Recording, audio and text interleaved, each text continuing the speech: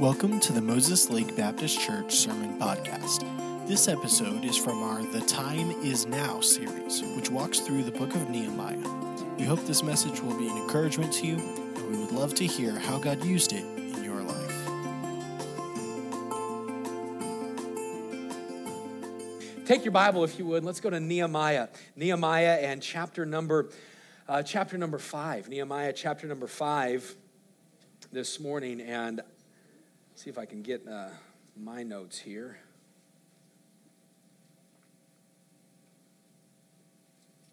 Nehemiah chapter number 5. This morning we are coming back into a series of messages that we've been going through in the book of Nehemiah. And we're doing Nehemiah on Sunday mornings. We're doing 2 Samuel on Sunday nights. That song, the Jesus Thank You song that we sang about being somebody that was once an enemy, now at the table of the king. That's actually found in 2 Samuel, and that's where we're going to be in just a couple of weeks in 2 Samuel. But this morning on Sunday mornings, we've been in the book of Nehemiah. What an incredible journey we've had. It started, if you were here, you'll remember, for those of you that maybe weren't here, we'll give you a quick recap. It started, of course, we met a young man by the name of Nehemiah. He was the king's cupbearer for Artaxerxes or Cyrus, the king of the Medo-Persian Empire. And of course, at this time, Nehemiah, he was of Hebrew lineage. He was a Jew by birth, but he had never been to Jerusalem. He had never experienced that. He had never been to the holy city. He had never been to the land of his forefathers. Why? Because the people of Israel, they haven't had their own country.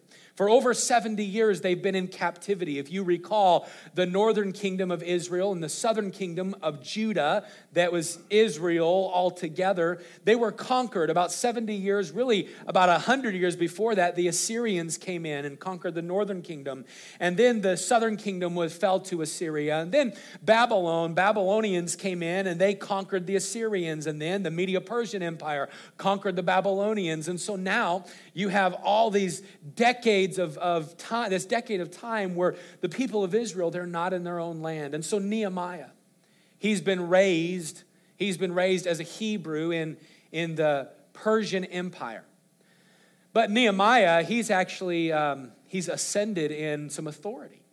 Nehemiah actually became the king's cupbearer. Now, some people would look at that and say, well, what kind of a position of authority is that? We need to understand at this time, the king's cupbearer was a position that was highly looked upon. They didn't just give it to anybody. They wanted somebody they could trust. They wanted somebody, as a matter of fact, they wanted somebody who had such a good spirit about them that they wouldn't even be negative in the king's presence, because this person, the king's cupbearer, would be spending time around the king. Literally every waking moment that the king was up, the king's cupbearer would be around or very close to the king. And so that was Nehemiah's position. Well, Nehemiah, he's there in Susa or Shushan, the winter palace of the Medo-Persian Empire. And as he's there, just serving the king, kind of going through life, his brother, Hanani travels 850 miles west to Jerusalem. Now, that would probably be Hanani's first time or maybe second time to Jerusalem. And Hanani goes on this trip with a group of men and comes back. When he gets back, Nehemiah chapter 1 records all of this for us. Nehemiah says, hey, Hanani, how are things going in Jerusalem? How are our people doing? Now remember, Nehemiah had never been there. And Hanani relayed to Nehemiah this horrific information when he says to Nehemiah, the city is broken down. The walls are in ruins. Nehemiah, the gates are completely destroyed and they've been burnt to the ground. And Nehemiah, even worse than that, the people are in affliction and they're suffering a great reproach. And as a matter of fact, Nehemiah, they're a reproach even to God's name. Man, Nehemiah hears that, and you know the story of Nehemiah becoming burdened about that. And for 4 months he prayed, God, what do you want me to do? Until one day the king says to him, Nehemiah, I can see sorrow of heart in your life. There's sorrow in your life, and this is nothing more than sorrow of heart. Nehemiah, why are you sorrowful? And Nehemiah says, why shouldn't I be sorrowful? My people are being They're a reproach, they're an affliction, and the walls of our city is broken down and destroyed. And Nehemiah began to pour his heart out to the king, and the king said, okay, what do you want to do about it? And Nehemiah says, I'm glad you asked. King, I'd like to get letters of permission to go. I'd like for you to send me supplies so I can build the wall. And then if you would, I'd like to set a time that I'll be gone. The king says, okay. And Nehemiah, don't miss the verse. Nehemiah chapter 2 and verse number 8. Nehemiah, it's kind of an encapsulation of Nehemiah's thoughts about the whole thing. Here's what Nehemiah says. The king granted me according to the good hand of my God, the good hand of God upon me. You know what Nehemiah said? Hey, God was at work the entire time. Can I just pause this morning and just tell you, don't ever underestimate the work of God in your life. You see scenarios and scenes that you and I look at and say, man, this just doesn't make sense. Right? Nehemiah could look at that and say, it doesn't make sense. Why are the walls broken down? God, why would you want to use me? God, I'm nobody. God, I'm just the king's cupbearer. God, and yet God was working the entire time. And every one of us, we need a Nehemiah 2:8 in our life. Amen. What's that mean? We need the good hand of God working in our life. And don't ever underestimate what God could be doing in your life. Don't ever underestimate what he is doing behind the scenes. And Nehemiah, along with maybe the book of Ruth and the book of Esther, great pictures of God just working behind the scenes to create something beautiful. Well, Nehemiah, he gets permission. The king sends him. And the king not only sends him with all the equipment that's needed, all the materials that are needed, letters of permission to pass through the land all the way from Shushan to Jerusalem. But the king also goes above and beyond and sends him his personal bodyguards. He sends a military entourage to escort Nehemiah back to Jerusalem. Well, Nehemiah chapters 2 and 3 record for us what takes place next. Nehemiah gets to Jerusalem. He scouts the city and begins to look around what needs to happen. And as he looks around and figures out what needs to happen, he doesn't tell anybody why he's there. After a few days of him being there, finally he gathers together all of the rulers of the area, the nobles among the people, and he says to them, hey, here's why I'm here. And he begins to recount for them everything that God had been doing and how God had worked in the king's heart and God had brought the supplies, and he begins to pour out his heart to them. And the people are so encouraged. Nehemiah chapter 2 verse number 18 records for us that the people hear what God has done and they say, let us rise up and build. Man, let's do this. And so they strengthened their hands for this good work. That's what Nehemiah 2:18 says. Man, they got on board. And Nehemiah chapter 3 records for us an incredible group of people who were probably at that time felt insignificant, unimportant, and overlooked. And yet God recorded their name. Why? Because they joined up with God and did something greater than themselves. And in Nehemiah chapter number 3, you have carpenters and you have masons and you have apothecaries or pharmacists and doctors. You have different people who work with different metals and goldsmiths and all of that stuff. And what are they doing? They're building a wall. Why?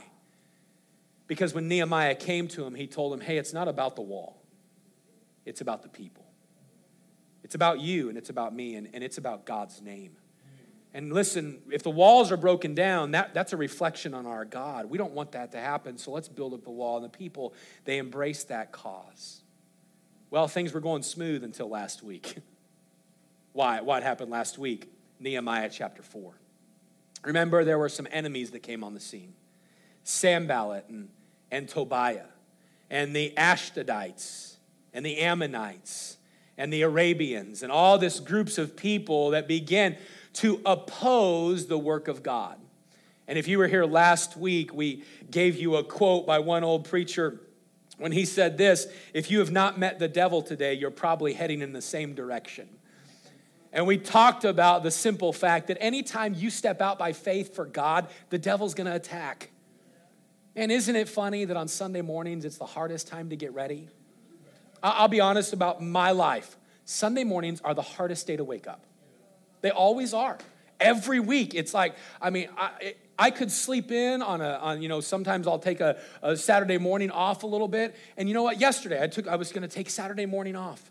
I was going to sleep in. It didn't happen. It's 6:50. And I was like, ding. Some of you are like, that is sleeping in. Not for me. For me, 6:50 is early. I didn't even know there was two 6:30s in a day until we started having to take kids to school, I'm just teasing. You know what? Listen, for me, Sundays are the worst. You know why? Man, it's because this old flesh knows that you're going to go to church and receive the word and be encouraged and strengthened. You know what? Whenever you and I take a step of faith for God, the devil opposes us. And that's what happened in Nehemiah chapter number 4. And so last week we learned, what do we do when opposition comes? Well, what did they do? Well, they went to God in prayer. Remember, Nehemiah said, well, we just went to God. Opposition came. Discouragement came. We just went to God. What else did they do? They kept doing what they could. Man, they just kept building. Every time discouragement came, it says we prayed, and then we got back to work. And then what else did they do? They didn't get sidetracked. They remembered, hey, there's a great cause on the line. We can't stop building. And I want to just recall for us and remind us that in your life, the cause of Jesus Christ is worth building your life towards him. It's worth the faith steps. Your family is watching. Your kids need you. Your grandkids need you. Your coworkers need you. Your loved ones, they need you. Your church family, we need you. As a pastor, listen, your friend, I need you. Why? Because the cause is worth building for.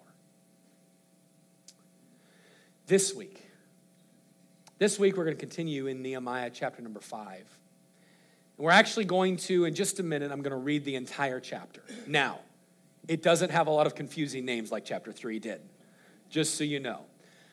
But I want us to get an overview of everything that takes place. But before we get started, I want to ask you the question that is the title of today's message. The question is this: how's your view? How's your view? Don't you know that our view affects everything? Doesn't it? Our view affects everything. Think about this. Let's have the illustration of two couples. Two couples, they're going to go on a vacation together, and they're going to go to Hawaii. They're going to go to Hawaii or Mexico. Think of some tropical place. They're going to go to Jamaica. And as they get there, the first couple, they get to their room. Both couples, they're on the 4th floor of the hotel, and that first couple, they get to their room, and they open the curtains, and man, it is a majestic view. It's that view where you can see the ocean.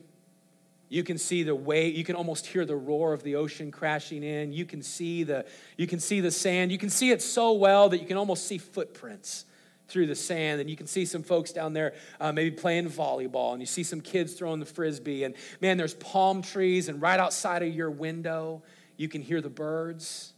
How many of you are there right now? Man, you're just looking. Oh, man, yeah.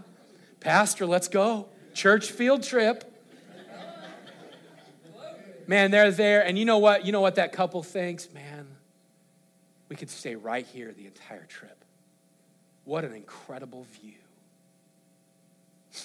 They pick up the phone. They call the other couple. They go, man, what a room. You guys like the room? I said, yeah, it's a great room, man. Hey, did you guys look? Check out your view. How's your view? And that couple goes, and they're getting excited because as they're going, the other couple said, oh, we can see the beach. We can hear the waves. Oh, man, you see that bird? And they're kind of explaining their view, and that couple goes, and they open their window only to see the next building over. Their view is the next building. Couple A has a beautiful view. Couple B has the next building over. I would venture to say that couple A is probably going to enjoy their room a little bit more than couple B. Why? Because your view affects a lot. How many of you have done those race car games? My dad, growing up, we would always do those race car games. You ever watched a little kid do the race car games? Number one, their feet can't even get to the pedal. So they have to scoot way down. But when they scoot way down, they can't see over the steering wheel. So it's either I can see and not go anywhere, or I can do the gas and just hope for the best. You know what? You put those little kids on one of those race car games. Most of the time, they're going to go for the gas. I don't care what I can see. Let's just do something. You know what happens? They usually hit everything and everybody. Some of you are still like that. I'm sorry. That was bad. Don't tell Carlos I said that, okay? Don't tell him I said that. You know what? Sometimes, man, those little kids, they get in there and they can't see over that steering wheel. And you know what they're going to do? They're going to hit people. They're going to hit every building. They're going to pop every fire hydrant. Man, the game is not going to go well for them. Why? Because your view affects everything. I want to give you a very simple statement this morning, and then we're going to cruise through the passage. The statement is this: if your view of God is not right, it affects your entire Christian life. If your view of God is not right, if it's not what it needs to be, if you are not seeing God for who he is and your relationship with him, your Christian life is going to be affected. As a matter of fact, you're going to be like that little kid trying to steer. If your view's off, you're going to hit some things. If your view of God is off, there's going to be some things that are destroyed in your life. If your view of God is off, there are going to be some people who are hurt because of your driving. When your view gets off, everything is affected. Nehemiah chapter 5. I'm not going to have you stand this morning because we're going to read the whole chapter. It's 19 verses. I'll try to read through it quickly, and then we will jump right into the message. Nehemiah chapter 5, beginning in verse number 1. There was a great cry of the people and of their wives against their brethren, the Jews. Stop right there very quickly. Last chapter, there was a great cry of the people. Why? Because of outside sources. Outside people were the opposition. Then halfway through, they themselves were discouraged. But now, Nehemiah chapter 5 and verse number 1, what's the cry about? The cry is about, it's against their kinsmen. It's against their brethren. It's against those that are co-laborers. Well, what's the cry? What's the frustration? Here's why. Verse number 2, for there were that said, we, our sons and our daughters are many. Therefore, we take up corn for them that we may eat and live. Man, there's not enough food to go around. There's a lot of people and we're hurting for food. Some also there were that said, we have mortgaged our lands and vineyards and houses that we might buy corn because of the dearth. They said, it's so bad that we've literally sold our property just so that we can have food. We've mortgaged our lands, got a second mortgage and third mortgage and fourth mortgage just so we can provide. There were also that said, we have borrowed money for the king's tribute, and that upon our lands and vineyards. Yet now our flesh is as the flesh of our brethren, our children as their children. And lo, we bring into bondage our sons and our daughters to be servants, and some of our daughters are brought unto bondage already. Neither is it in our power to redeem them, for other men have our lands and vineyards. Nehemiah, he's coming on the scene, and people are coming to him with all of these problems. The problems are that, we have a lot of people to feed. The problems are, there's a shortage of food, so we've had to mortgage our land, and we can't pay taxes, so we've had to borrow on that money to pay our taxes. But on top of that, the worst of all is that our own people are taking advantage of us. Our own people are buying our sons, and we're having to sell our kids into service so that we can simply survive. Verse number 6. Nehemiah writes, and I was very angry when I heard their cry in these words. Then if you underline in your Bible, underline the next phrase. Then I consulted with myself. This is a total side note. It's not even in my notes. I just want to say it. You know what would do some of us good when we get a little short-tempered about something? Consult with yourself. You know what Nehemiah is saying? Hey, I paused and I thought, how am I going to deal with this? And Nehemiah's anger did not turn into sin. It actually turned into a righteous zeal for God, and we're going to see that as the chapter continues. Then I consulted with myself, and I rebuked the nobles and the rulers. And I said unto them, ye exact usury, every one of his brother. And I, Nehemiah, I set a great assembly against them. I gathered all the people together. And I called all the people together, and I said unto them, we, after our ability, have redeemed our brethren, the Jews, which were sold unto the heathen. Hey, I've bought the Jews before. I've bought those that were slaves. And will ye even sell your brethren? Or shall they be sold unto us? Then held they their peace and found nothing to answer. Also I said, it is not good that ye do. Ought ye not to walk in the fear of our God because of the reproach of the heathen, our enemies? I likewise, and my brethren and my servants, we might exact of them money and corn. I pray you, let us leave off this usury. Let's stop this. Restore, I pray you, to them, even this day, their lands, their vineyards, their olive yards, and their houses, also the 100th part of the money, the interest that you've been charging, and of the corn and the wine and the oil that ye exact of them. Then said they, we will restore them and will require nothing of them. So will we do as thou sayest. Then I called the priests and took an oath of them that they should do according to this promise. Also, I shook my lap. This is a sign of the oath, saying I stood up and I shook my lap, I dusted off the coat, and I said, if you don't do this, then so do God. Look at the next part. So God shake out every man from his house and from his labor that performeth not this promise. Even thus shall he be shaken out and empty.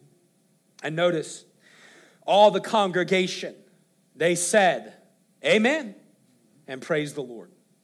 And the people, they did according to this promise. Moreover, from that time that I was appointed to be their governor in the land of Judah, from the 20th year even until the 32nd year of Artaxerxes the king, that is 12 years, I and my brethren have not eaten the bread of the governor. But the former governors that had been before me, they were chargeable unto the people, and had taken of them bread and wine, beside 40 shekels of silver. Yea, even their servants bare rule over the people, but so did not I. Why? Because of the fear of God. Yea, also I continued in the work of this wall. Neither bought we any land, and all my servants were gathered thither unto the work. Moreover, there were at my table 150 of the Jews and rulers, beside those that came unto us from among the heathen that are about us. Now, that which was prepared for me daily was 1 ox and 6 choice sheep. Hey, our house ate a lot of food. I was feeding 150 plus people. Also, fowls were prepared for me, and once in 10 days, store of all sorts of wine. Yet for all this required not I the bread of the governor. I never taxed the people for this, because the bondage was heavy upon the people. And then he closes verse 19. Think upon me, my God, for good, according to all that I have done for this people. I love Nehemiah chapter number 5. There is truly a lot that takes place. I'm going to do the message a little bit different this morning, in the sense that I'm going to kind of tell you the story. We're going to walk through Nehemiah chapter number 5, and then we're going to break it down to look at this one simple truth. My view of God affects every other area of my life. How you view God is going to affect every other area of your life. And we're going to see 4 specific areas this morning that our view of God affects from our passage. Let's pray and ask God to bless our time, and then we'll jump into it. With your heads bowed and your eyes closed, why don't you take a minute? And would you ask God to speak to you today? You can pray something simple. Dear God, please speak to me. Dear God, please speak to me. And then make a commitment. God, if you speak to me today, I'm listening, and I'll respond to you.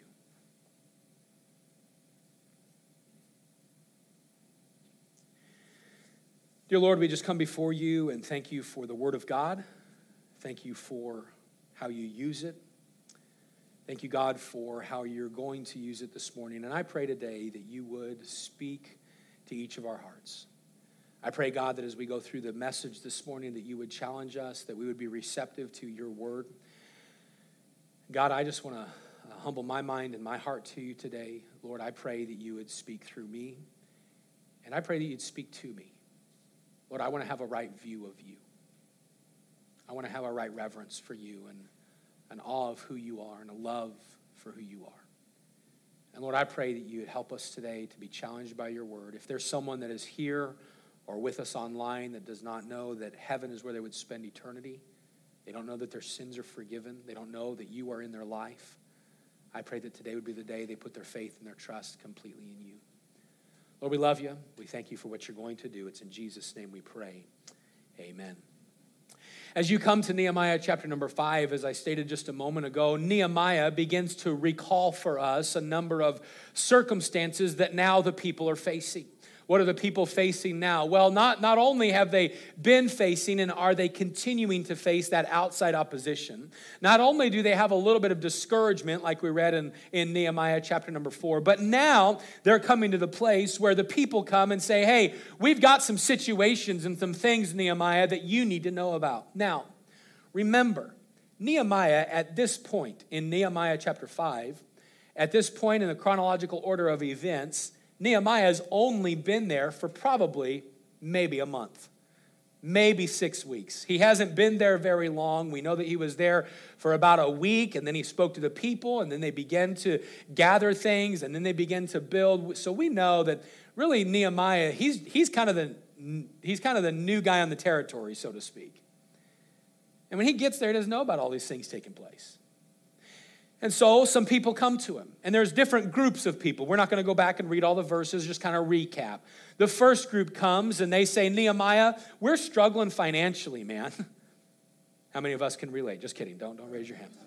Probably all of us say, we're struggling financially. You know what? In the light of things, man, we are a very wealthy people, and be thankful for the things we do have, but we can join in with them. Man, we're struggling financially. The economy, this is what they're saying. The economy's not too good. We're struggling for food. We can barely feed our families. I would ask if you can relate with that because you have teenagers in the home. So, you know what? He says, they say, we're complaining. We're just coming to you because we're frustrated. We can barely survive. The next group comes and they says, yeah, things are so bad. We've mortgaged our lands just to make food, just to get food. The next group comes and they say, yeah, we actually have to even borrow money to pay our taxes. Taxes are so bad, we have to borrow money. But the real problem when they all get together, they all agree, the real problem is this.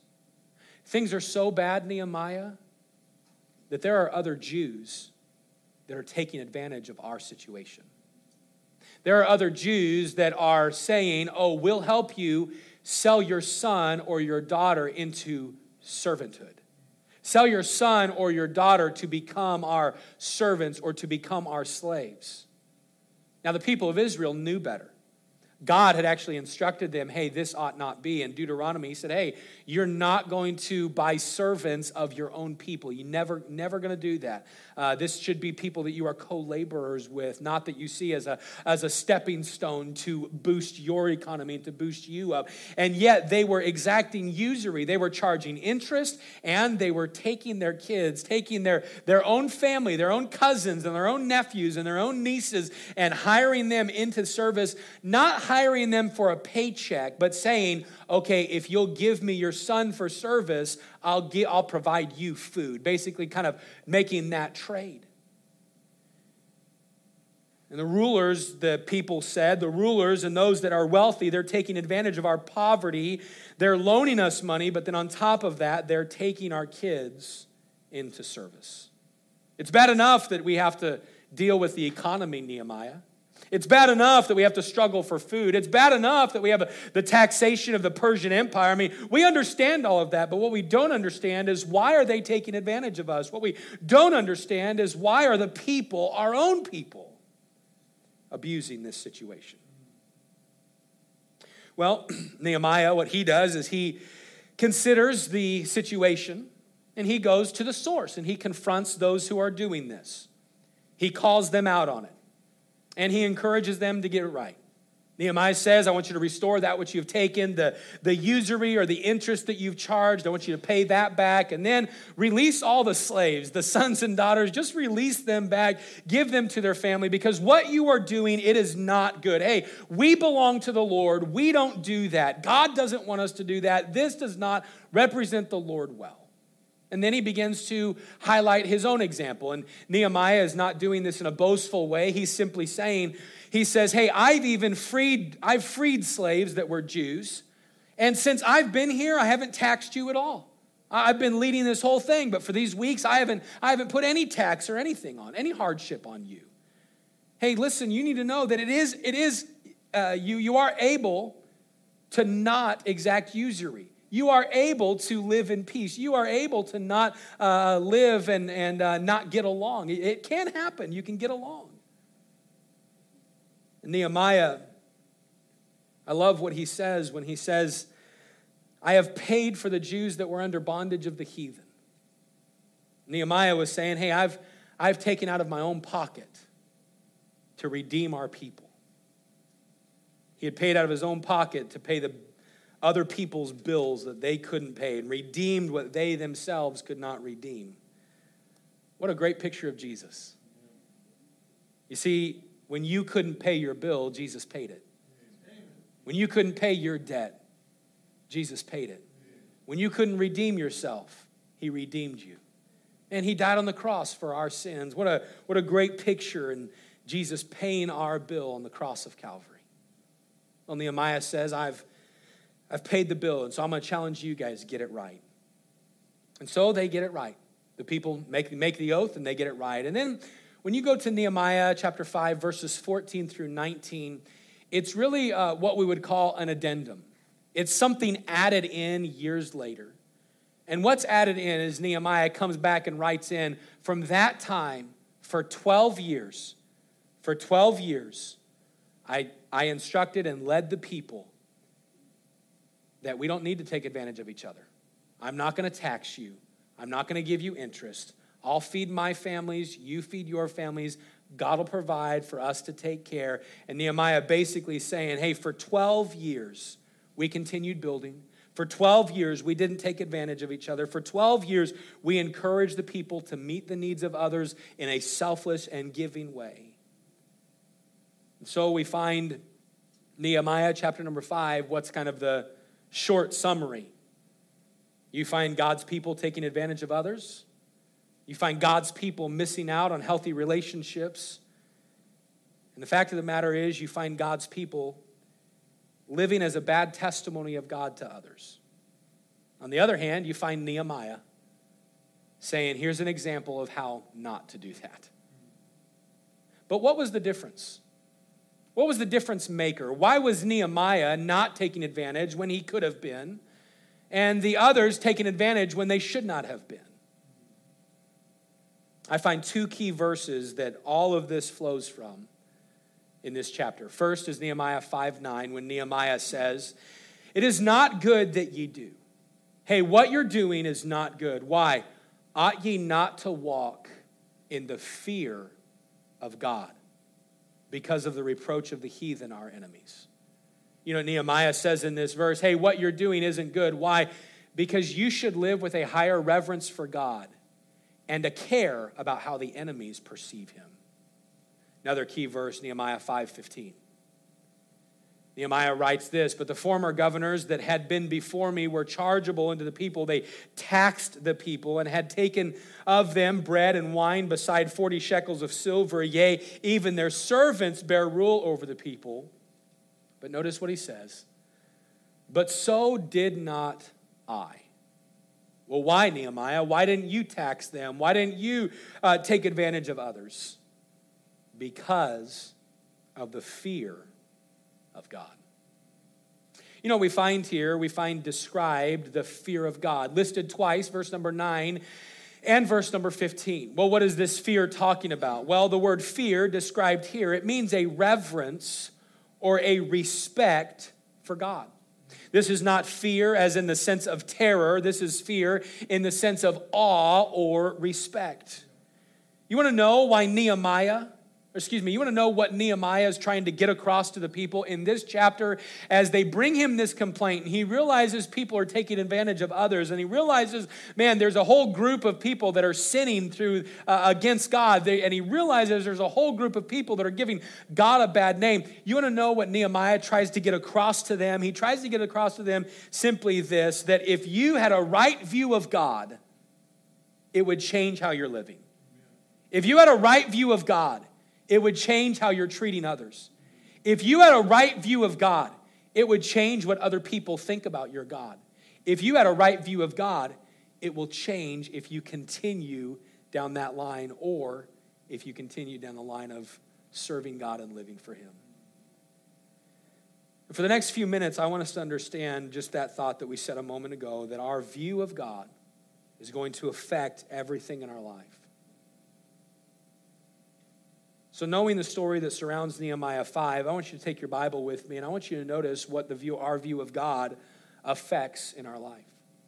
I see, first of all, today that the right view of God affects how we view others. Our view of God, it affects how we view other people. As Nehemiah calls out the sin of those in the wrong, he says to them in that verse we stated a moment ago, in verse number 9, he says to them, what you're doing isn't good. Ought ye not to walk in the fear of our God? Hey, your view of God is wrong in this. Throughout the challenge that Nehemiah would give to them, he would say to them, hey, we belong to the Lord, and as people of God, this is not how we treat others. You see, what you are doing is not good. Why? Because you belong to the Lord. When he tells them, ought we not to fear or to walk in the fear of God, he's calling to remembrance what they know to be true about God. Hey, do you remember what God's done for you? Hey, do you remember that God brought our people into this land? Hey, do you remember Jehovah God, the one whom we serve and the one whom we've been desperate to get back to this land for years? Do you remember that God? Because if you were thinking about him, you wouldn't be treating them this way. If you were thinking about God and if you had a right perception of God, you would not be treating your family this way. He says to them, hey, did you ever think about looking up? I mean, you're not living in the fear of God and you're not practicing His presence. You're not thinking about Him and you're not thinking what He would want. You have a wrong view of God, and so you have a wrong view of others. You have wrong relationships. And Nehemiah, he has a righteous anger over this. Well, what's he angry about? He's angry because the people had a wrong view of God and they were not being what God had intended them to be. They were not loving others like God had intended them to love others. And he was angered about this. Well, why? Because they were viewing people as stepping stones to their destination instead of co-laborers who were traveling with them. And can I say today that when our view of God is skewed, we see people as stepping stones to help us reach our goals and our destination instead of seeing them as co-laborers for God's glory. You see, we too can see other people as someone to just benefit us. Oh, we don't say that consciously. But we all know the relationships when we treat somebody, especially fellow believers, we treat them as somebody that we're trying to get something from rather than be something to.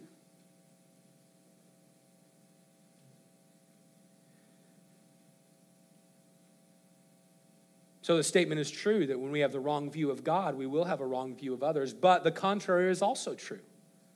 When we have a right view of God, we'll have a right view of others.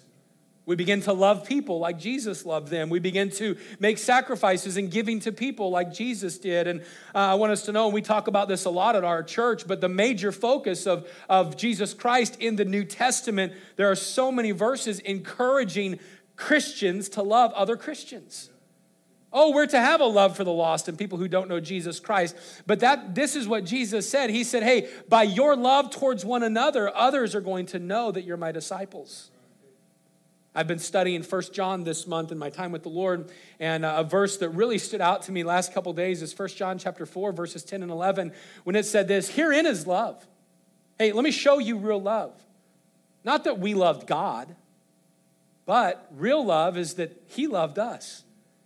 And he showed it. He sent his son to be the propitiation, the sacrifice for our sins. And then John writes this, "Beloved, if God so loved us, if God loved us in that manner, we ought also to love one another." We ought also to love one another. You know what? When we remember and reflect upon the love that we've been given, we are more likely to love others. And our view of God, it affects how we view others. I don't know if you've ever experienced this, but have you ever had somebody accuse you of something and they were right?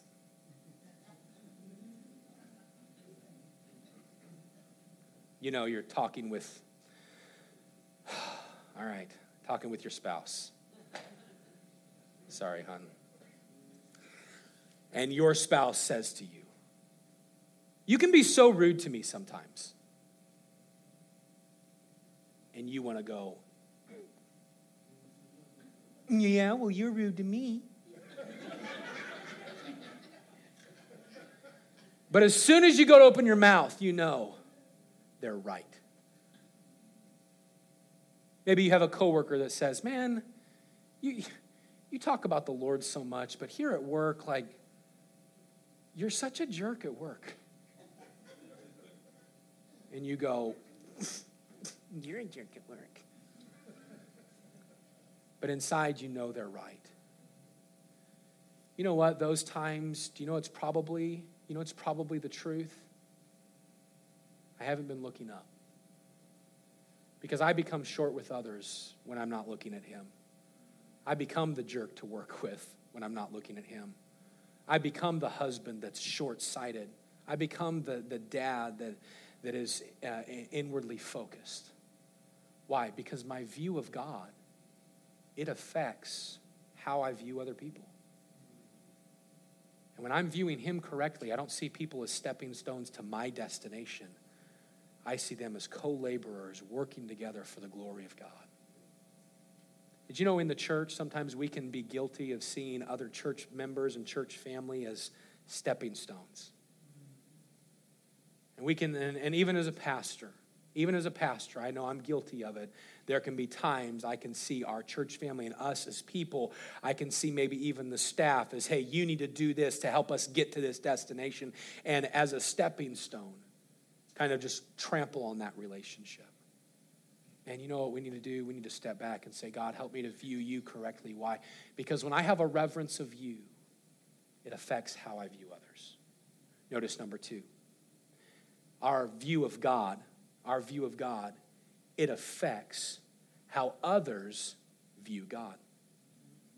It affects how others view God. Notice in our passage, verse number 9, the verse we said a moment ago, "Also I said, it is not good that ye do. Ought ye not to walk in the fear of God because of the reproach of the heathen, our enemies?" You know, Nehemiah is saying to them, what you are actually doing, what you are doing by exacting usury and by mistreating your fellow Jewish people and your fellow Jews, what you are doing is you are actually bringing a reproach upon God. You're actually giving the enemies of God a reason to look shamefully upon your God. You are dishonoring the name of God. That's what he's saying to them. Hey, ought you not to walk in the fear of God? Why? Because the enemies of God are looking at you and you are a reproach. Your enemies are looking at you and they are saying, if they serve God, I don't want that God.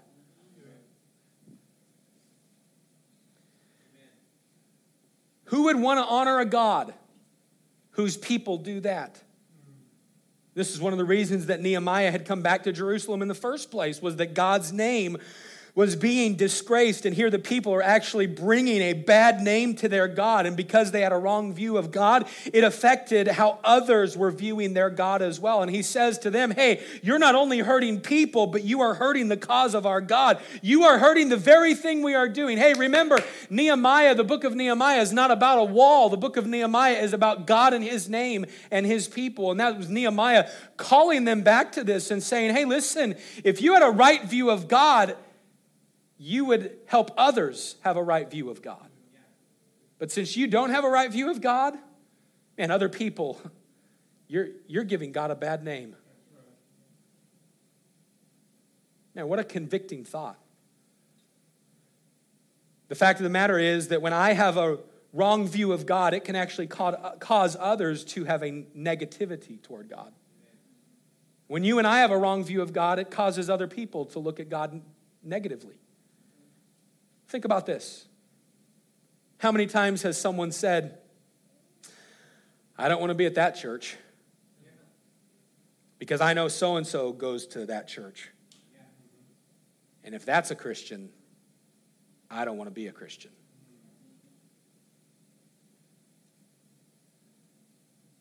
I don't know if you've been around church for any length of time. Many of you, our church is all you know. And I hope that this has never happened in our church. But I know that having been raised in ministry and been a part of churches, but then also, I don't preach out much, but having opportunity to preach out over the years in a couple hundred churches, I can tell you right now that there are some churches that I would never go to. Why? Because I watch how people treat each other. There's some churches that I would, if they ask me, hey, would you want to come preach? I'd say, yeah, I'm going to come preach, but I'm not staying long. You say, why, Pastor? Because I watch how other people treat others within that church, and in my mind, I'm like, man, if that's what that's like, I don't want to be there. And I pray our church, I'm so thankful for the spirit of Moses Lake Baptist Church. I don't feel like we have that. If you've been mistreated or anything, I hope you'd come tell me, because I bless God. No, I'm just kidding. Man, no, listen, because I don't want that to be the story of our church, but that's the story of so many places. And I just want to hear my parents laugh right now, and my mom snorts. You're going to hear it again. 3, 2, 1. Never mind. You know what? Listen, the truth is that if I have a wrong view of God, it's going to affect how I view others, but then it's also going to affect how other people look at my God. And when you and I go to work this week, and your view of God is off, and you're not thinking about him, and so you're short-tempered, and you're not thinking about him, and so, I'm sorry if I'm stepping on anyone's toes, but I'm going to say it. You're not thinking about him, and so you call in sick when you're not sick, and your coworkers know it. And you're not thinking about him, and when you go to work, you're a little, unethical in the sense of you're clocking in a little late, but telling your boss you're on time, and clocking out a little early, but getting paid for the time that you aren't working. And again, if your work has privileges like that, I'm not trying to walk on that. Please understand, I'm not trying to hurt anybody's feelings or anything this morning. I just want to say, if there's a lot of those little things, all those little things add up on how people view our God. And I know when I'm out in the community, and many of you know I love to go to coffee shops and study. And unfortunately, there's times that I've been at a coffee shop and studying, and someone tries to talk with me, and I'm kind of short with them. Because I'm kind of in the moment of study, and they're doing something. I'm like, well, and then I have to rewind. Hey, man, I'm sorry. Hey, what were you trying to say? I don't ever want to be short with. I don't want to ever give my God a bad name. And when I'm viewing him correctly, you know what's going to happen? It's going to help others view him positively as well. That statement, and one man said it. I said it a second ago, but who wants to honor a God whose people do this? That's what Nehemiah was saying to him. I have on my notes, after I heard that statement, I have, wow, that's good. You know why? Because we need to understand this morning how we view God affects how others view God. how we view God. It affects how we view others. It affects how others view God. But then also it affects how we view sin. Our view of God affects our perception about our life and sin within our life. You know what was going on, and for time's sake, we won't go through all of this, but for time's sake, the people, they didn't even realize what they were doing was sin. Hey, you're exacting usury. Hey, you're doing this. Hey, nobles, what are you guys even thinking? Ought you not to fear God? You're a reproach to other people. Hey, what you're doing is wrong. And Nehemiah had to literally bring it to their attention. And you know what they did? They went, oh, you're right. Nehemiah 5:12, then said they, we will restore them and require nothing of them. So will we do as thou sayest. You know what they did? They had been excusing their sin. They had been passing right over their sin. They had been neglecting dealing with their sin. Why? Because they didn't even see it as sin. Well, why didn't they see it as sin? Because they weren't in the right view of God. They didn't have the right view of God. They said, we get it. We've sinned. We'll make it right. Nehemiah calls the priests and the people all there, those that were wronged. And he says, all right, the nobles are going to get it right. And all the people say, amen. And then they praise God together. He says to them, God is watching. And if you don't do this, God's going to judge you. And they're finally getting sin right in their life. And the truth that we need to know this morning is how we view God affects how we view sin. And when our view of God is off, we don't see sin as bad. We justify sin in our life, and we excuse sin in our life, and we say, well, that's just my personality, and well, my dad was this way, and well, I was raised this way, so it gives me an excuse to do this, and well, it's not that bad. Well, it's just one time. And the fact of the matter is that we become just like somebody who doesn't know the Lord because we make ourselves the authority in our life, and we say, well, I say it's not that bad. Well, why are we doing that? Because our view of God is off. And then we compare ourselves with others. We live by our own rules and our own boundaries, and we say, well, I'm not as bad as. Well, I didn't do it like. Well, I don't talk like. And then we look outward. You know what we need to do? We need to step back and look upward. We need to understand that sin is not something to be embraced and excused. It is something to be hated and avoided. Listen, sin will ruin our life.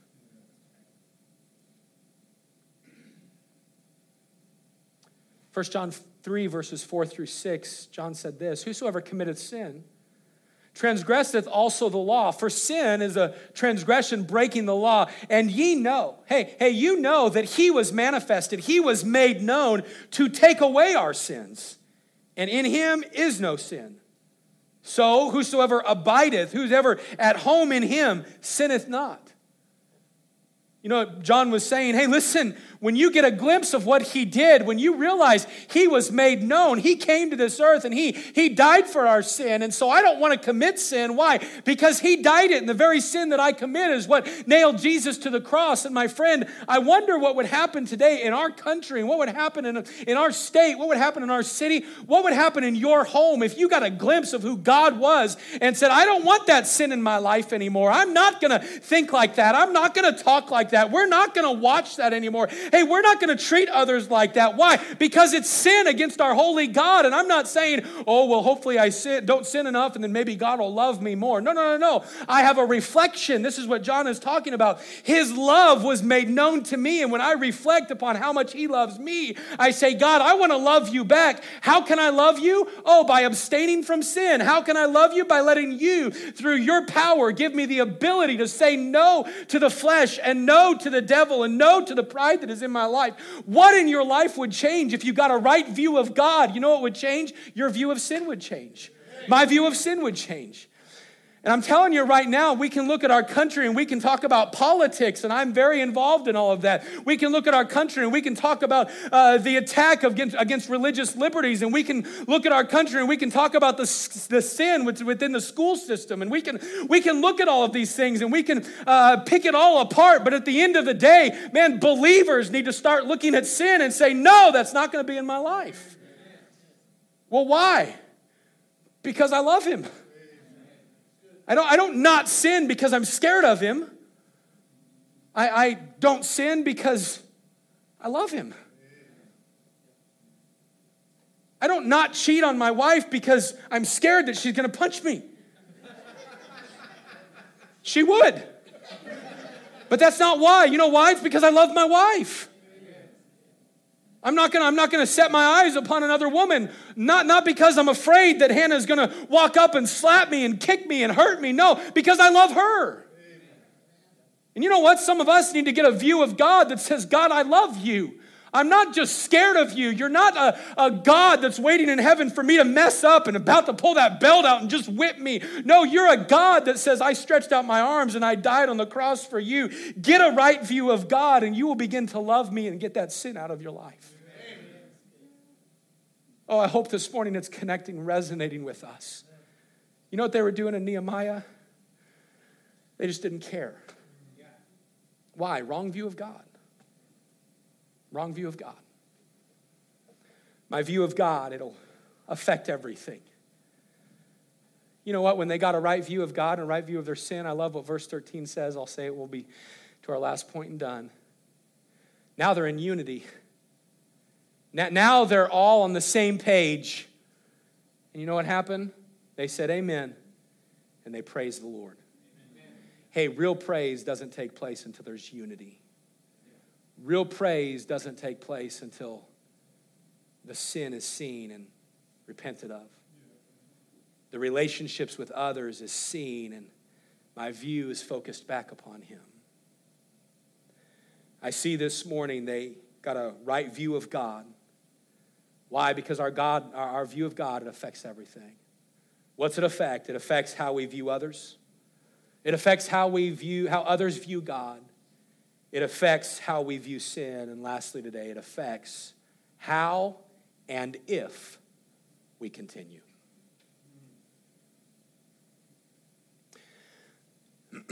Very briefly, verse number 15, when he says why he didn't tax the people and why he continued building the wall.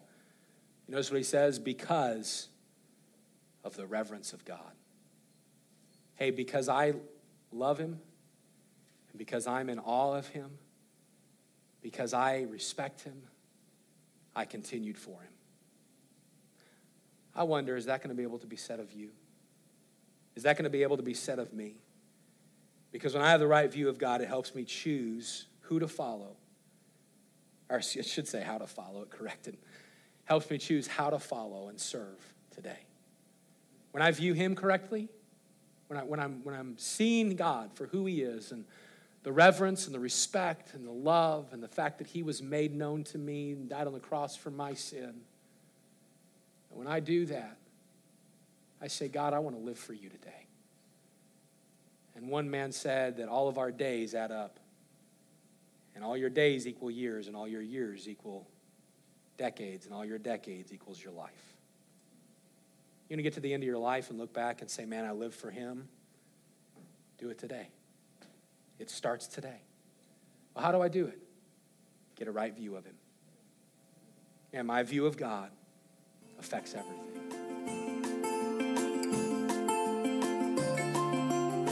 Thank you for listening to this message. We hope that it's been an encouragement to you. And if you'd like any further information about our church, we'd like to encourage you to visit mlbc.church.